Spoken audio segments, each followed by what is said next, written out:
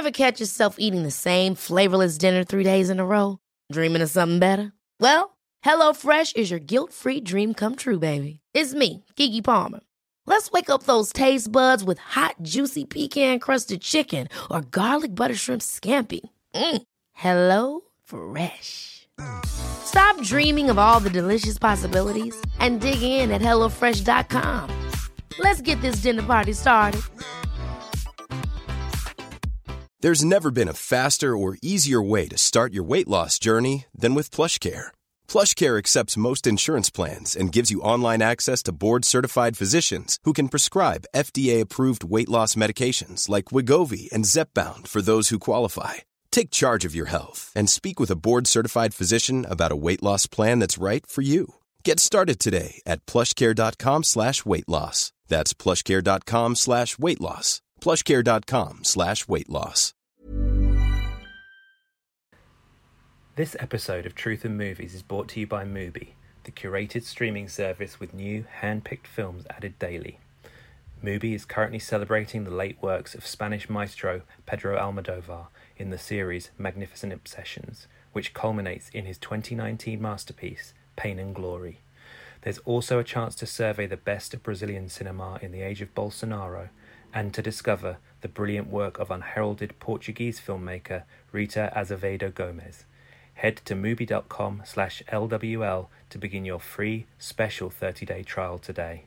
Hello, movie truthers. We're here again for another special fireside chat version of Truth and Movies podcast. We thought we would ascend from the woodwork to discuss a new little movie release that's coming out on the 26th of August, and that film is Christopher Nolan's Tenet. By the time you're listening to this, the embargo would have been up and reviews would have been awash on the internet. It's quite a strange release in that it is coming out in the UK and Europe ahead of its US release. So I think they're going to be even more spoiler worried than you perhaps are. I want to anticipate that worry right at the top of the podcast by saying that we're going to try and make this as spoiler-free as is physically possible. We're acknowledging the fact that something that is entirely spoiler-free is an impossibility, but we're going to try our absolute best. And if you feel worried or nervous or are really intent on making sure that seeing this film, you're going in with zero knowledge whatsoever of anything and taking it as a complete surprise, then maybe turn off now and give us a listen after the 26th.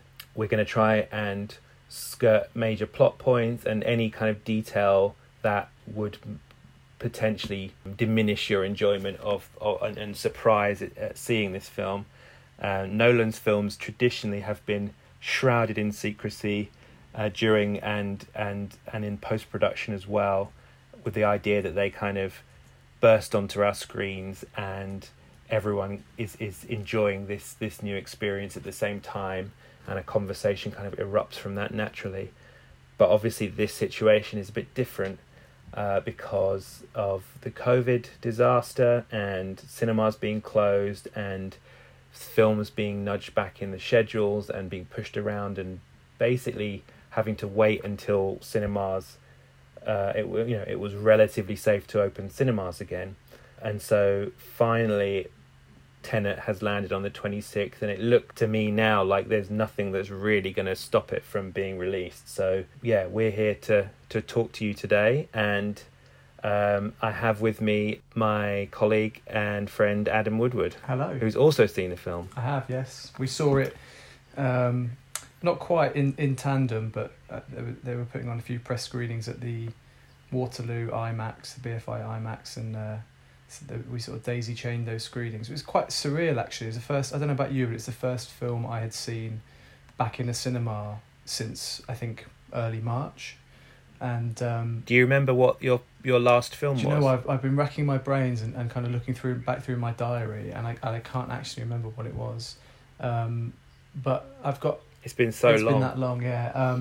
and also, but just purely because I've watched so many films just at home in the meantime. But yeah, it was quite surreal. I mean, I sort of wonder whether they were treating this as a bit of a dry run for sort of next week, because obviously I don't know about your screening there, but there was only a handful of people in mine, and I practically had like the whole back row of the IMAX to myself, which is quite surreal in itself. And I think there'll certainly be more people, like I would think, in next week.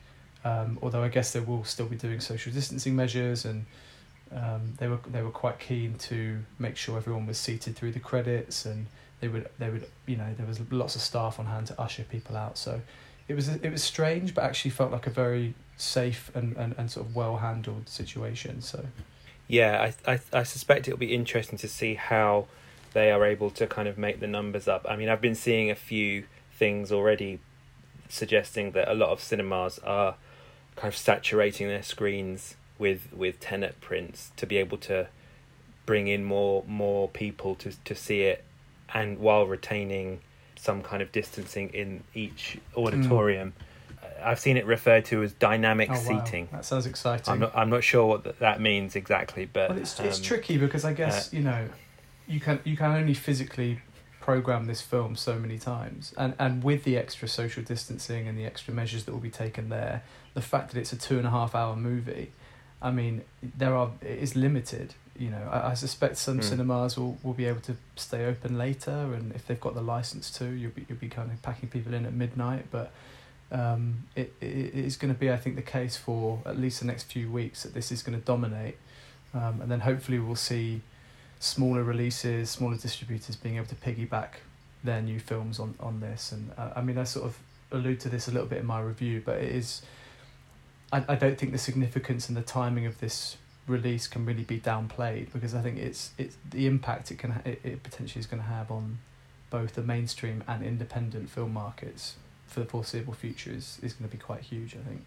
I think that's the interesting thing about Christopher Nolan, is that because there is a sort of level of intelligence to his films and sort of formal experimentation as well, they do tend to straddle that kind of mainstream art house delineation.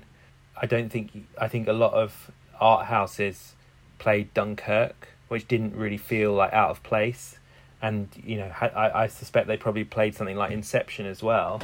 It is interesting that you can make these films that got huge budgets and have like stunts and action, and they are ostensibly for as broad an audience as possible, but then again, without spoiling anything, I feel this film is maybe his most kind of crossovery in that kind of market. I feel like it's a film that this film could easily sit in an art house cinema very comfortably.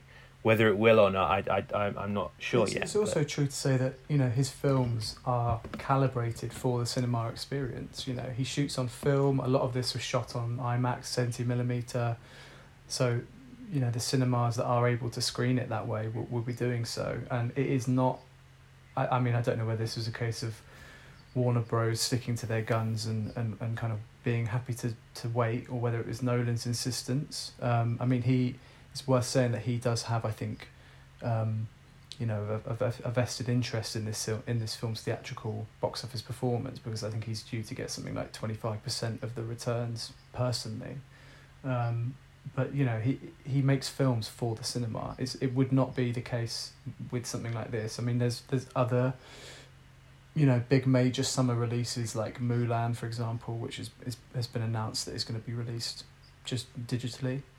You could not do that with this film, for sort of various reasons. And I think it is a film which, although there will be people who have anxiety still about the idea of going back to a cinema, it is a film that does almost command and demand to be seen on a big screen. Yeah, I mean, I think maybe listeners will be thinking about that kind of moral imperative of going back to the cinema. Is it too soon? Are safety measures going to be in place? Will they be strict enough? Am I risking my personal safety by going to this? And just to say, like, this, when we are a film magazine, we're a film podcast, we're a film website, and like we talk about films. We don't necessarily like we're not saying that you absolutely have to go and see this now, otherwise you'll have missed out on some epoch defining thing. We're just we're just talking about the film, and I guess our message would be that you need to watch these films, see these films in whatever way that makes you feel comfortable, as you probably would with any film that's released. We're not necessarily advocating any specific way to see it, although we are saying that, like with Nolan in particular, his films are built for the cinema, so take from that what you will. I mean, just to add to that, it is worth saying as well that this will be in cinemas now for a good few months, so there will be a lot of time, and hopefully people will wait to listen to this and maybe revisit this after they've had a chance to see it. But I think with the whole situation being as it is, there won't be that usual rush and that clamour to actually see it on its opening weekend. And I know all the kind of big cinemas around London certainly, and others I've seen that have sold out their allocations of tickets, but this is going to run and run and run. So I mean, it's interesting. I mean, I wrote a newsletter for Little White Lies about a month ago, maybe 2 months now, and this was back when I think Tenet was due to come out in July, and I think that was the second pushback before the sort of second pushback that it had, and I was sort of like musing on this idea of like,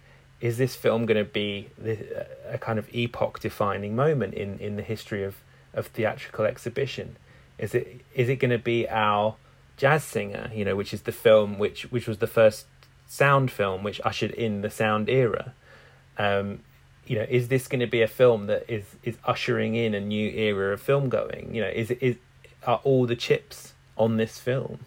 It's weird. I think it's hard to say that from this point in time, which is a very kind of Nolan-y concept. But like, maybe in a few months or so we'll be looking at that question even harder, because we're currently looking at the sort of film and cinema schedules now, and there's a bit of a sort of tumult of releases that are arriving after Tenet. So I mean, like not long after, you've got like the new Wonder Woman film, which I assume is going to be a fairly big broad release as well. And yeah, there's definitely a lot more films that are coming out with a cinema release. So that sort of selection and that sort of diversity and range of movies is going to be coming back fairly swiftly. And I think that is all banking on Tenet kind of being able to remind people that going to the cinema is safe and okay. Yeah. So yeah, it's going to be fascinating. I mean, it feels like this moment is going to be like the subject of thousands of film studies dissertations for years to come. It is interesting. I've been sort of thinking about this as well, and I actually wonder whether the real kind of game changer and the film that will be looked back on from this time as the one that maybe actually, pushed the needle one way or the other slightly more would be something like Trolls World Tour. Yeah. Because the way that was released, I think the precedent that potentially set for a major studio, that I think could have in terms of its legacy. Although Tenet certainly feels more naturally like, I think almost by definition and by design, it feels like a film which almost should have that status. I actually think potentially won't do. I guess watch this space. We've talked around it. We've given you the context. We've framed it as this potentially cultural defining moment. But what about the film itself? Let's start by I'm going to ask you. So yeah, if we're a bit tentative here, it's because we're trying to avoid spoilers. So apologies for that in advance. But let's just ask by saying, how much is this a Christopher Nolan film as what we know a Christopher Nolan film to be? I would say it feels very much like a Christopher Nolan film. I mean, what does that mean? It's a weird one. I think something like Inception, which a lot of people have been maybe comparing this to in advance, and even the cast, I think John David Washington referred to it maybe as being a kind of spiritual sequel or a cousin or something like that. I think in terms of the idea, this kind of, he's playing with these very kind of abstract concepts of like time and relativity, and he's got this amassed this pretty impressive cast, and you've got this quite globe-trotting narrative, and I think it does feel like he's kind of, it's from that same playbook maybe. But if you actually look at his career, it's amazing how consistent he's been in terms of being able to push through these original stories, this kind of high concept. I mean, he obviously spent a long time doing the Batman films. Aside from that, I guess Dunkirk would be the outlier more recently, but I think pretty much since I would actually say not Batman Begins, because that still felt like a kind of smaller studio movie, but I'd say since like The Dark Knight, he's been on this really interesting trajectory, and sort of actually kind of stayed in terms of his artistic development. I think it's been a kind of lateral curve. He's been making not the same kind of movie exactly, but movies which very much kind of sit alongside each other and complement each other in a certain way, I think. I think he falls into similar traps with this one. I think people who didn't particularly, for whom something like Inception or maybe Interstellar didn't really chime with them, I think they may have the same kind of issues with this. It maybe is lacking for human drama slightly. I think there's a lot of kind of narrative subterfuge going on, and sometimes for me that feels like it's at the expense of like emotional connection. But I think it is amazing, and it's worth pointing out as well that I think since his debut in 1998 with Following, including Following, I think this is only his fourth original solo screenplay that he's written. So, he has this amazing clout, I suppose, within Hollywood, and he has this really expensive, shiny toolkit that he gets to make these incredibly high-budget, ambitious, huge-scale productions. But actually, he's telling kind of quite interesting, like personal. Like he basically makes personal event movies, and I think in that sense, if that's how we were to define a Christopher Nolan film, I think this very much feels like that. For me, it was kind of, unmistakable Christopher Nolan film, in that it seems to me that trajectory, probably more so. I mean, if you include things like Insomnia and The Prestige and Memento as well, maybe moving aside the Batman trilogy, but I think all his films bar the Batman trilogy do have some like. That there is some idea baked into them about like temporal perception, about how we travel through time, how we experience time, how our memory works, but then it's not just a kind of intellectual, emotional thing. It's very much a kind of, how can I use this to turn it into a ride for the audience, give them something to think about, force them to ask the question like, not just where am I, but like when am I? Like every scene almost. In his previous film Dunkirk, he used this weird concertina sort of time scale where he had various stories occurring at the same time, but each one was taking place over a slightly longer period. So you had like a couple of minutes of a fighter pilot, and then you had like an hour of boats coming over the channel, and then you had like a longer story of like soldiers on the beach preparing to bail out before sort of Germans arrived. And he kind of engineers it so like all these stories crest at the same time, and you have these. I mean, one of his obsessions is kind of parallel editing. So it's like taking two subplots or stories, having them play out at the same time, but having those kind of narrative beats and emotional beats almost sync up with one another. And I think probably Inception's the film that he does that the best, where he has like these 5 different dreamscapes happening at the same time, all with different times, and he's kind of almost like a kind of conductor operatically conducting these in different sort of time scales. What I would say about Tenet is that although it's not easy to describe what he's doing with time, and even in Dunkirk he had to have a little explainer at the beginning to sort of like tell give people that leg up. I found with Tenet that I'm not like, this is probably good for the spoiler phobes, but I probably couldn't explain the kind of temporal concept behind it. But what I would say though is that, I mean, the way you describe Dunkirk there, on paper makes it sound, just incredible. And as much as in the moment I think Dunkirk is fantastic and very entertaining, I don't think necessarily this parallel editing and everything is always in service of the story. I think, in terms of the human narratives, the characters that he's actually presenting us, I found sometimes it's quite frustrating, and he kind of obfuscates that side of the film in favour of this, these kind of formal tricks. And actually I felt with Tenet that the kind of narrative schematics and the sort of more experimental filmmaking techniques that he's employing always felt to me that it was in service of the story, which I think is something that he's maybe been accused of before, of not doing quite as well, not being able to pull off quite as well.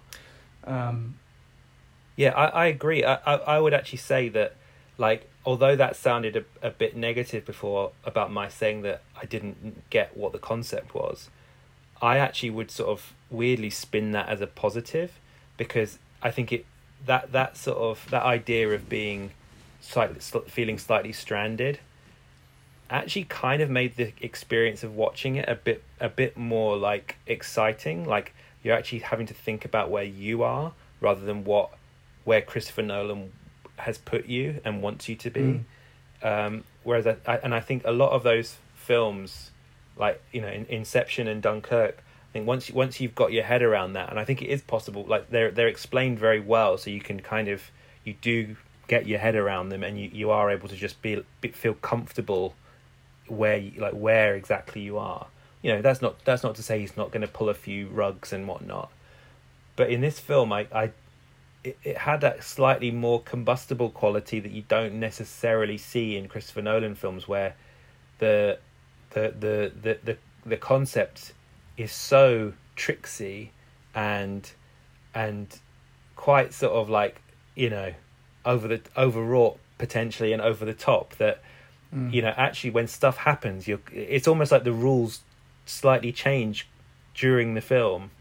And you're right. I mean, with Inception, for example, it's like he sets up this premise, but then there's certain points where he kind of has to almost stop and explain where you are in the film. Like, there's certain points of exposition which are kind of just inserted to make sure you're up to speed and you know exactly where you are. Whereas with this one, I actually found, although a lot of the exposition, a lot of the kind of jargony dialogue goes over your head, it's not actually that important. I think in terms of the actual, the kind of the way the storytelling is, it's always very functional with Nolan, but I found it actually pretty remarkably easy to follow in terms of where I was supposed to be going, like what direction you're travelling in.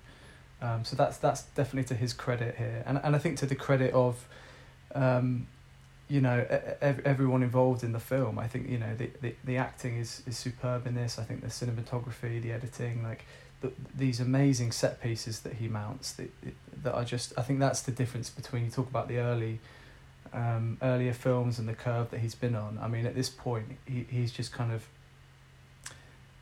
his films are worth seeing just for these action set pieces, I think. And there's a handful in here which are just like nothing you've probably ever seen. And interestingly, using, although potentially very modern and impressive techniques, they're kind of cinematic tricks that have been around since for 100 years. But yeah, no, I totally agree that I think that they're definitely, this is kind of like cleaving to his commitment to sort of make things feel as organic as possible. It's hard to think of anywhere in the film where there's an obvious CGI moment. I mean, there's obviously a lot of probably digital painting and sort of nipping and tucking going on, but the actual, like, you know, this isn't like the CGI hellscape of Avengers. It's not like these kind of these kind of weird Athena poster style digital compositions. This is kind of quite, you know, hard, terse. The settings are all sort of quite mundane in a way. Like they're but they're all tangible as well. And they're all very they're all tangible. What you were saying before as well, I think what he does in this film, which is maybe a bit different and a bit more interesting than some of his recent films, is he tells by showing a bit more. Yeah. I think you have, like, in the beginning of the film, there is a kind of explainer scene where there's a scientist and there's a conversation that occurs between the scientist and John David Washington's character, where the rules are kind of explained to an extent, just to sort of set you up on the story and the why of the film. But then he doesn't really do that again. I mean, and it's kind of, it feels like there's so much to this concept that you feel like you might need it, but actually you kind of just about get it from watching. Like, I mean, it's not, I wouldn't say it's implicit, but it's like he's sort of saying, look, just go with this. I mean, this is, you know, it's like Basil Exposition in Austin Powers kind of winking to the camera and saying, you know, that goes for you too, don't worry about it. Exactly. Breaking the fourth wall. Although Christopher Nolan obviously would never have any humour in his films. So, no. And this is quite dry. No spoiler to say this is no exception. I mean, I wonder to what extent I know the kind of bit you're talking about where the sort of, like the rules or the framework is kind of laid out to the protagonist, and it is actually included in the trailer, and I sort of wonder whether that is a sort of box checking thing to make sure that, we need this in the trailer because that's going to be kind of the main marketing thing, and, you know, we're not going to release much in the way of synopsis or any real detail beforehand, so this will give people enough to kind of latch onto. And there's a very kind of almost like throwaway, or it's not throwaway, but it's a sort of quite almost trivial line in there about preventing World War III or something, and which is kind of like, it's a nice soundbite, but actually it's got nothing to do with the film at all. In terms of that being followed through as a kind of genuine threat, it's like, you know, I think it's interesting and actually massively to the film's advantage that he kind of has that, and then quickly kind of dismisses it. And even we're talking about the you know, the title of the film, and people have been trying to decipher what it means, and I think the best thing to say is it just doesn't really matter. You know, it could be literally like any word. You know, it's kind of, again, it's briefly defined and explained to John David Washington's character, but then you I don't think you hear it more than like once or twice more in the film. Hi, I'm Daniel, founder of Pretty Litter. Did you know cats tend to hide symptoms of sickness and pain? I learned this the hard way after losing my cat, Gingy. So I created Pretty Litter, a health monitoring litter that helps detect early signs of illness by changing colors, saving you money and potentially your cat's life. Pretty Litter is veterinarian developed, and it's the easiest way to keep tabs on your fur baby's health right at home. Go to prettylitter.com and use code ACAST for 20% off your first order and a free cat toy. Terms and conditions apply. See site for details. There's never been a faster or easier way to start your weight loss journey than with PlushCare. PlushCare accepts most insurance plans and gives you online access to board-certified physicians who can prescribe FDA-approved weight loss medications like Wegovy and Zepbound for those who qualify. Take charge of your health and speak with a board-certified physician about a weight loss plan that's right for you. Get started today at plushcare.com/weight loss. That's plushcare.com/weight loss. plushcare.com/weight loss. Quality sleep is essential. That's why the Sleep Number Smart Bed is designed for your ever-evolving sleep needs. Need a bed that's firmer or softer on either side? Helps you sleep at a comfortable temperature? Sleep Number Smart Beds let you individualize your comfort so you sleep better together. JD Power ranks Sleep Number number 1 in customer satisfaction with mattresses purchased in-store. And now, save 50% on the Sleep Number Limited Edition Smart Bed for a limited time. For JD Power 2023 award information, visit jdpower.com/awards. Only at a Sleep Number store or sleepnumber.com. Talking about this idea of the threat level, it's interesting because I think one of the things that Christopher Nolan does well is creates this kind of like earth-shattering sense of threat.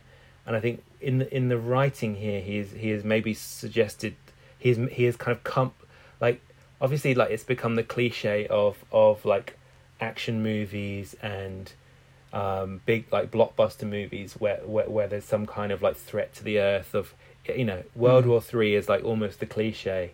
You know, it's like nuclear destruction, it's asteroids, it's, you know, it's whatever. And I think it's interesting that he has like created this, you know, this form of destruction which is kind of completely unique.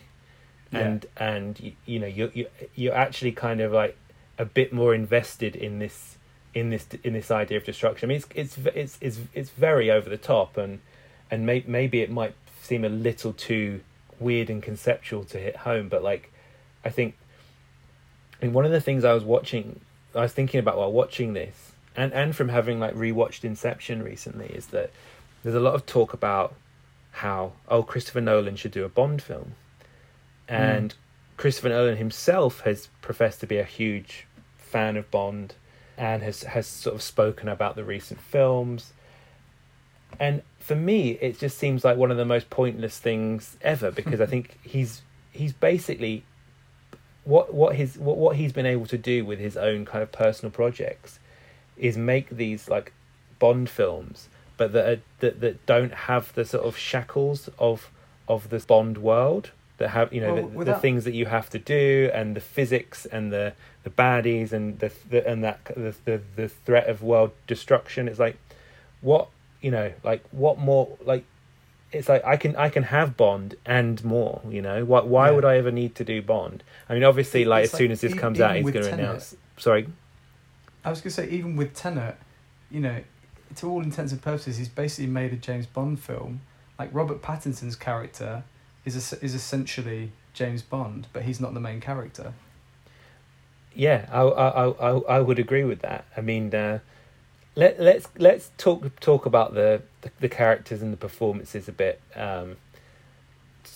So John David Washington, I mean, for me, he really carries this in the lead. He's amazing. Yeah, really, really good. I mean, given that he's relatively fresh on the scene. I mean, you know, he's obviously been in a few films now, and Black Klansman was kind of his breakout a few years ago, but this feels like a real step up for him.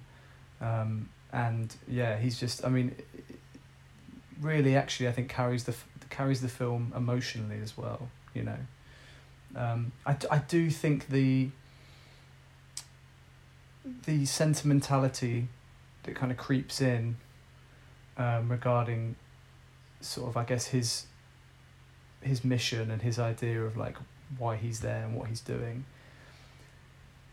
I think if you're going to have that, you really need to follow through with it, and it really needs to pay off. And I don't know about you, but I felt like the where that was kind of leading, it was only really going one way, and it's kind of quite mawkish in the end. And actually, I didn't really care about that. I mean, there's another character who, you know, we can talk about Elizabeth Debicki's character. And I think she's really an amazing presence, and I think does quite a lot of good work here with a fairly limited role. But, you know, her personality trait is basically that she's a mother and she loves her son, and that's kind of it.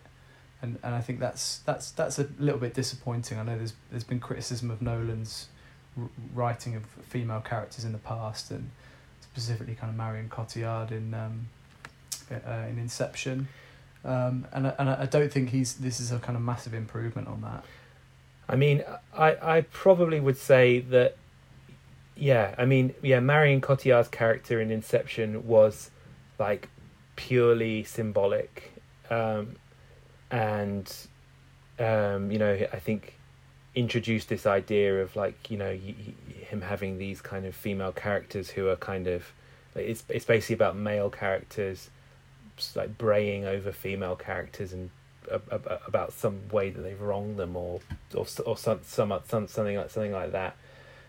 In this one, yeah, I think it's there's a similar slightly one-dimensional element to Debicki's character, but I would say in its favour that she definitely does have more agency. She's definitely a bigger part of the film. You know, she has her moments. Yeah, she is actually, you know, she's not just some kind of sideline thing that is just a kind of just the main protagonist is involved with. Is actually, you know, she is actually kind of in the main plot with the main characters. Can we talk about sort of extended from talking about the performances and the sort of Nolanisms? So that I don't think it's a surprise or spoiler to say that Michael Caine is in this film briefly, but it's very funny the way he kind of appears in this film, and there's absolutely no reason for it, but he's basically like eating a plate of chips, and I kind of wonder whether that was like a reference to anything or like whether it was intended to be kind of joke, because it's very strange. He has this sort of quite important scene where you can't really understand what he's saying because he's got a mouthful of chips. It's quite a funny scene. I kind of thought it was a sort of actor challenge, you know. Yeah. I'm going to deliver this monologue while chomping on chunky chips. Like Caine suggested it. Yeah, like a, you know, like Tom Hardy would suggest an accent. This is like Caine saying, "Why don't I do this scene while like scoffing chips?" You know when you tuck into a bag of chips and they're a little bit too hot and you end up kind of doing that. He's almost doing that. Yeah. You know, it's like, but it's sort of funny because ultimately what he's saying is kind of, you know, it's not that important. You know, you can watch that scene and not necessarily catch every single syllable and still understand like what's happening. It's very much a kind of like, you know, linking scene. If you'd have thought, actually I don't need Michael Caine in this movie, it would have probably been the first and easiest thing to lop out. But you know, he's kind of become the Stan Lee of the Nolan. Yeah, he is the kind of Stan Lee character now. Was he in Dunkirk? I think he has like he's over a radio transmission or something, or like maybe he's one of the. He has the voice of one of the commanding pilots or something in the Spitfire squadron. Yeah. But yeah, no, he has become the kind of Nolan totem, and you know, fair. You know, I think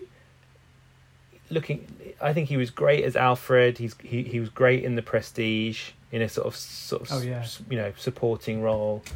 You know, I think he's become you know, and obviously, like, you know, now that, you know, Nolan has got this kind of veteran British character actor as his, you know, in all his films now.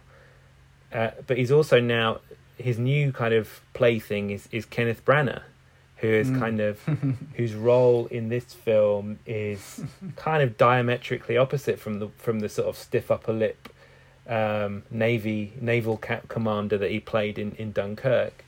I guess we can't really say much about what or who he is. He's good value though, isn't he, Branagh? He's good value. He's chewing the scenery.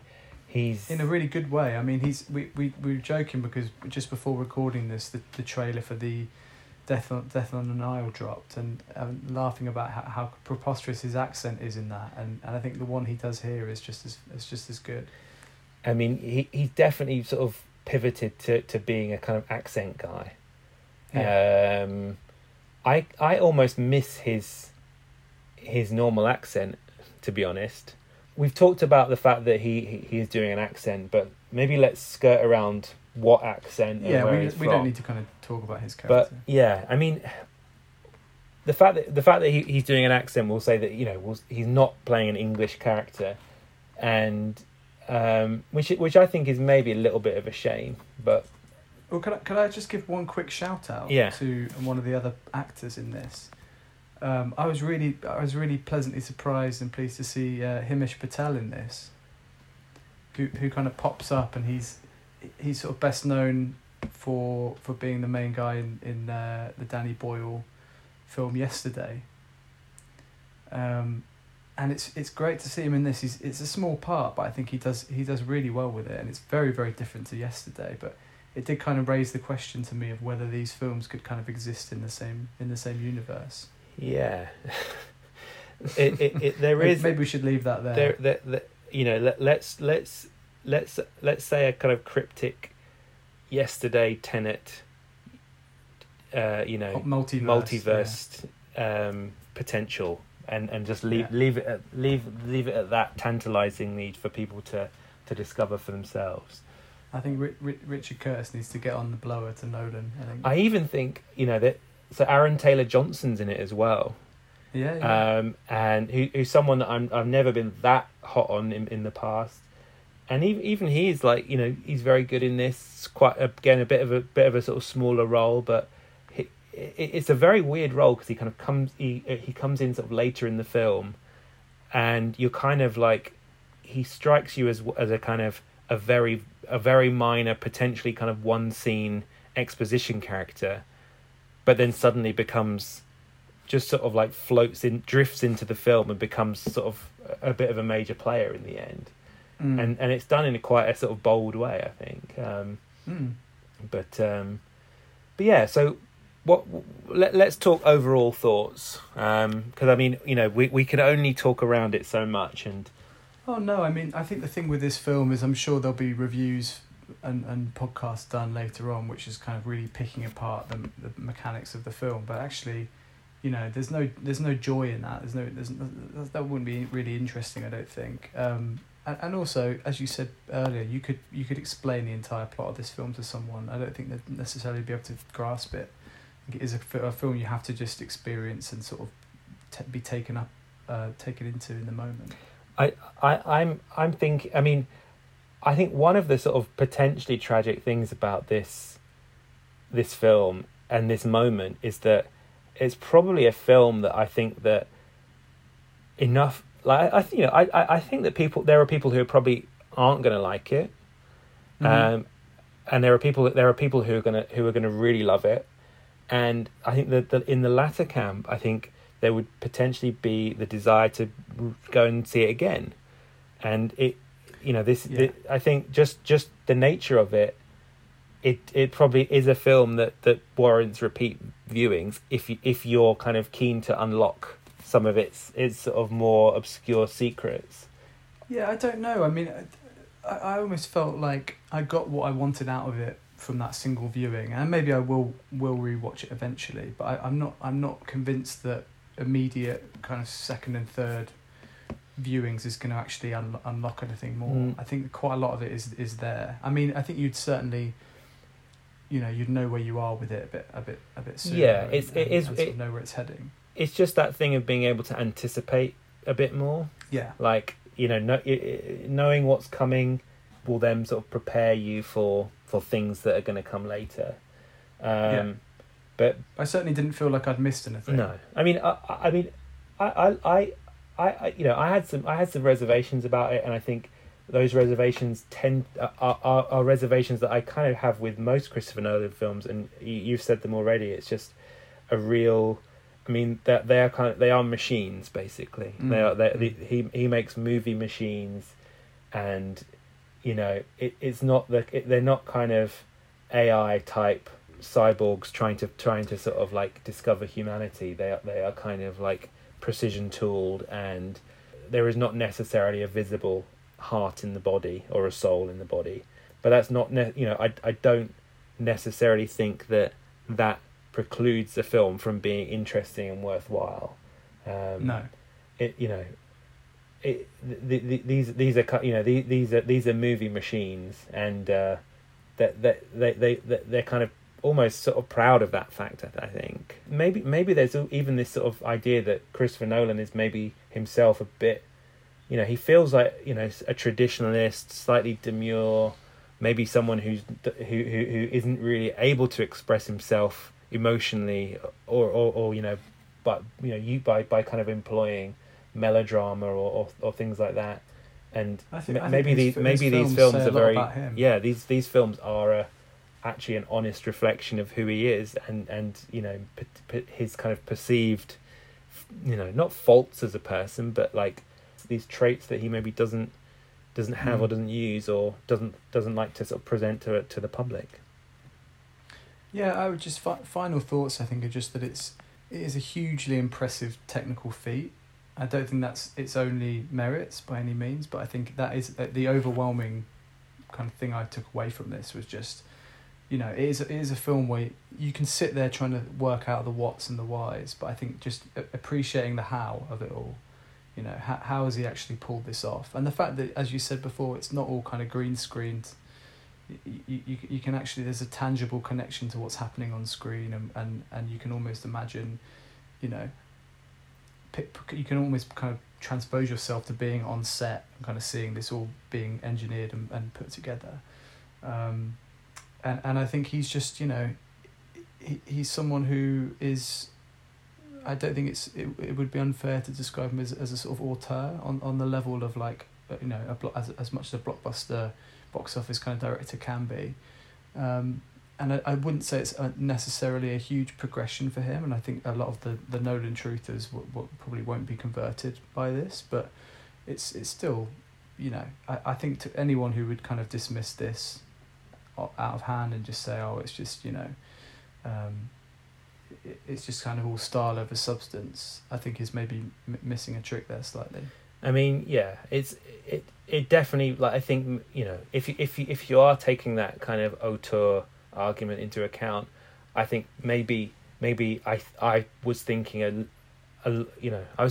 maybe a little too much of how similar this was to Inception while I was watching. But do you think that was partly because of the hype and the build up? And yeah, I mean, you know, I think it's just that kind of, it's a film which is toying with time and perception, and you have this kind of rogue male character who's kind of flung into this situation, and like there just seemed to be a lot about it that suggested. I mean, I think the one key thing that it does different is that this film does drop you into. I mean, it's something that he did with Dunkirk, is like you see something decontextualized, and then you kind of discover what we saw maybe later on in the film. Later, yeah. But no, I mean, you know, you know, someone like Quentin Tarantino makes the same film over and over, and people don't seem to complain about that. So, you know, I think he's not necessarily stretching himself too much narratively, although it is this kind of slightly, is quite an original conceit. I think the basic mechanics of it, you know, as you say, thematically, he's very much, he's kind of stuck in a bit of a loop by this stage.